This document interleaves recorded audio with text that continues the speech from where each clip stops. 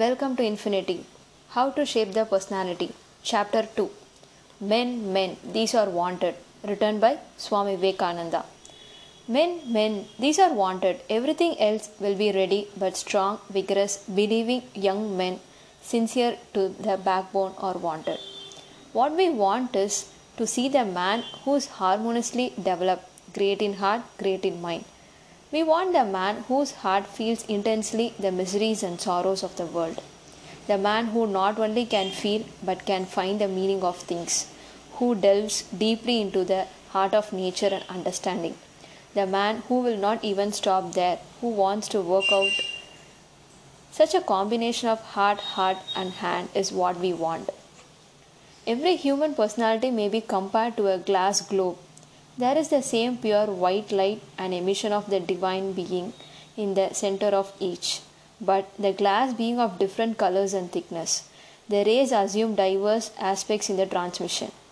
The equality and beauty of each central flame is the same, and the apparent inequality is only in the imperfection of the temporal instrument of its expression. As we rise higher and higher in the scale of being, the medium becomes more and more translucent. It is not what is spoken, much less the language is which it is spoken, but it is the personality of the speaker which dwells in everything he says that carries weight. Every one of us feels this at times. We hear most splendid orations, most wonderfully reasoned out discourses, and we go home and forget them all. At other times, we hear a few words in the simplest of language, and they enter into our lives, become part and parcel of our lives, and produce lasting results. The words of a man who can put his personality into them take effort, but he must have tremendous personality. The world is one of influence. Part of our energy is used upset in the preservation of our own bodies. Beyond that, every particle of our energy is day and light being used in influencing others. Our bodies, our virtues, our intellect, and our spirituality, all these are continuously influencing others. And so, conversely, we are being influenced by them. This is going on all around us. Now, take a concrete example. A man comes, you know he is very learned, his language is beautiful, and he speaks to you by the hour, but he does not make any impression. Another man comes and he speaks a few words, not well arranged, ungrammatical perhaps. All the same, he makes an immense impression. Many of you have seen that, so it is evident that words alone cannot always produce an impression. Words, even thoughts, contribute only one third of the influence in making an impression. The man, two thirds. What you call the personal magnetism of the man, that is what goes out and impress you. In our families, there are the heads, some of them are successful, others are not. Why? We complain of others in our failures. The moment I am unsuccessful, I say so and so is the cause of the failure. In failure, one does not like to confess one's own faults and weakness. Each person tries to hold himself faultless and lay the blame upon somebody or something else, or even on bad luck. When heads of family fails, they should ask themselves why it is that some person manage a family so well and others do not. Then you will find that difference is owing to the man, his person, his personality. Coming to great leaders of mankind, we always find that it was the personality of the man that counted. Now, take all the great authors of the past, the great thinkers. Really speaking, how many thoughts have they thought? Take all the writings that have been left to us by the past leaders of mankind. Take each one of their books and appraise them. The real thoughts, new and genuine, that have been thought in this World Cup to this time amount to only a handful. Read in their books the thoughts they have left to us. The others do not appear to be gains to us, and yet we know that there were great gains in their days. What made them so? Not simply the thoughts they thought, neither the books they wrote nor the speeches they made. It was something else that is now gone, that is their personality. The personality of the man is two thirds, and his intellect, his words are but one third. It is the real man, the personality of the man that runs through us. Our actions are but effects. Actions must come when the man is there. The effect is bound to follow the cause. The ideal of all education, all training should be this man making. but instead of that, we are always trying to polish up the outside. But use in polishing up the outside when there is no inside.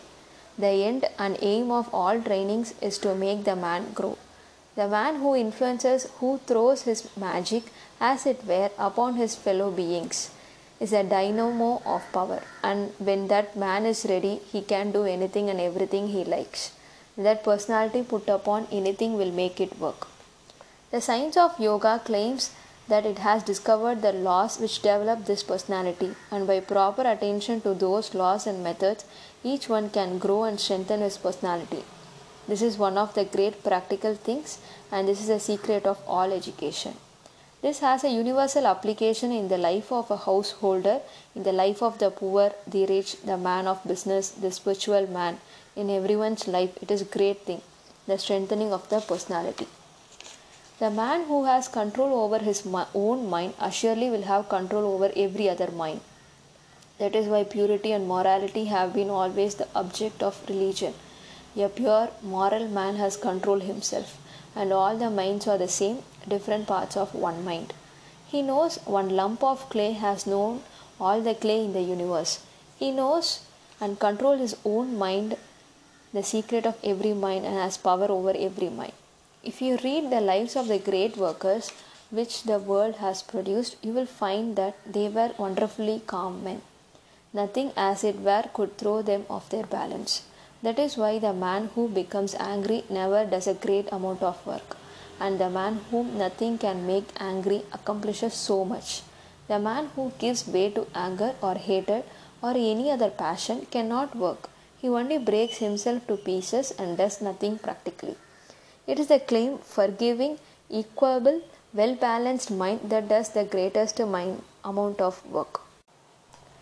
If you really want to judge of the character of a man, look not at his great performance. Every fool may become a hero at one time or another. Watch a man do his most common actions. Those are indeed in the things which will tell you the real character of a great man.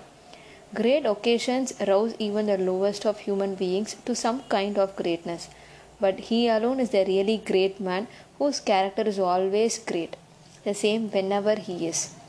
Each action is like the pulsations quickening over the surface of the lake. The vibration dies out, and what is left? The samskaras, the impressions. When a large number of these impressions are left in the mind, they become a habit. It is said, habit is second nature. It is the first nature also, and the whole nature of man. Everything that we are is the result of habit. That gives us consolation, because if it is only habit, we can make and unmake it anytime. Our character is the sum total of these marks, and according as some particular wave prevails, one takes that tone. If good prevails, one becomes good. If wickedness, one becomes wicked. If joyfulness, one becomes happy. The only remedy for bad habits is counter habits. All the bad habits that have left their impressions are to be controlled by good habits. Go on doing good, thinking holy thoughts continuously. That is the only way to suppress base impressions.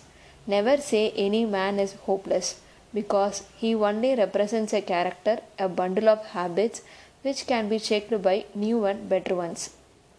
Character is repeated habits, and repeated habits alone can reform character.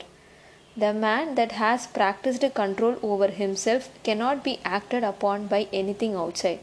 There is no more slavery for him. His mind has become free.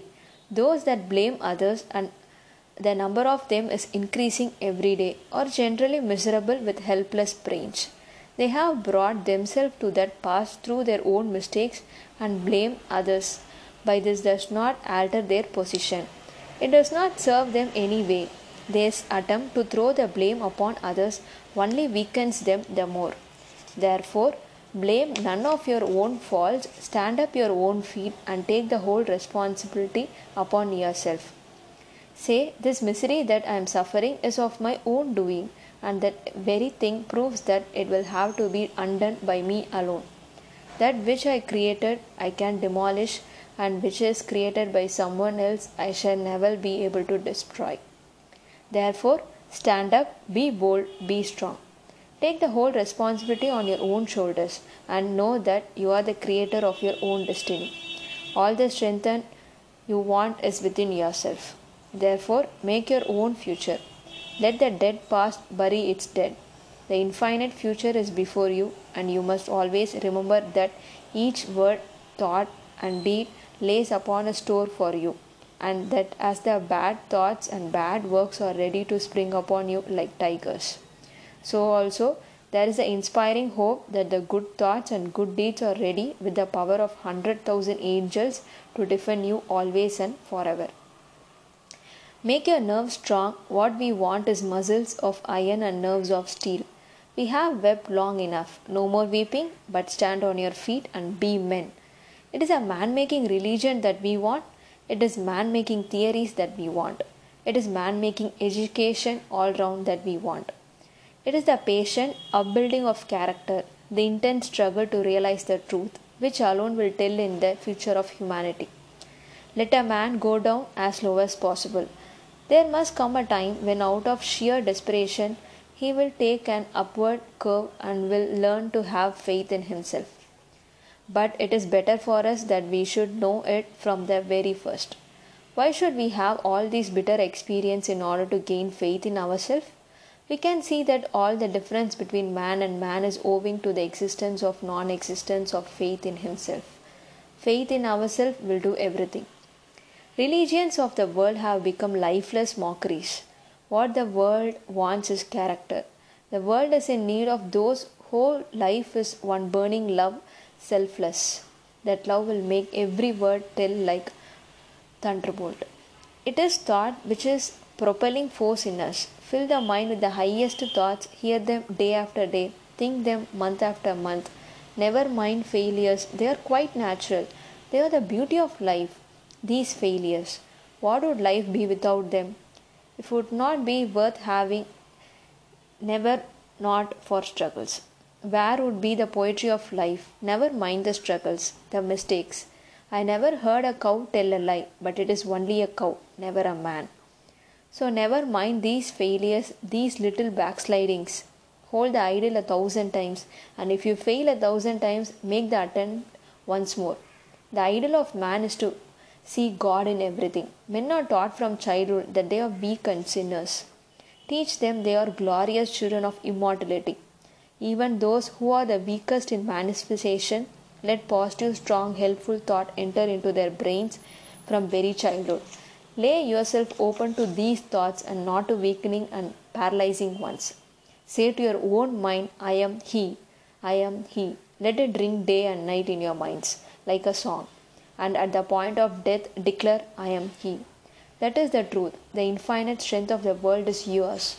Drive out the superstition that has covered your minds. Let us be brave. The goal may be distant, but awake, arise, and stop, not till the goal is reached. Thank you. Let's meet in the next session.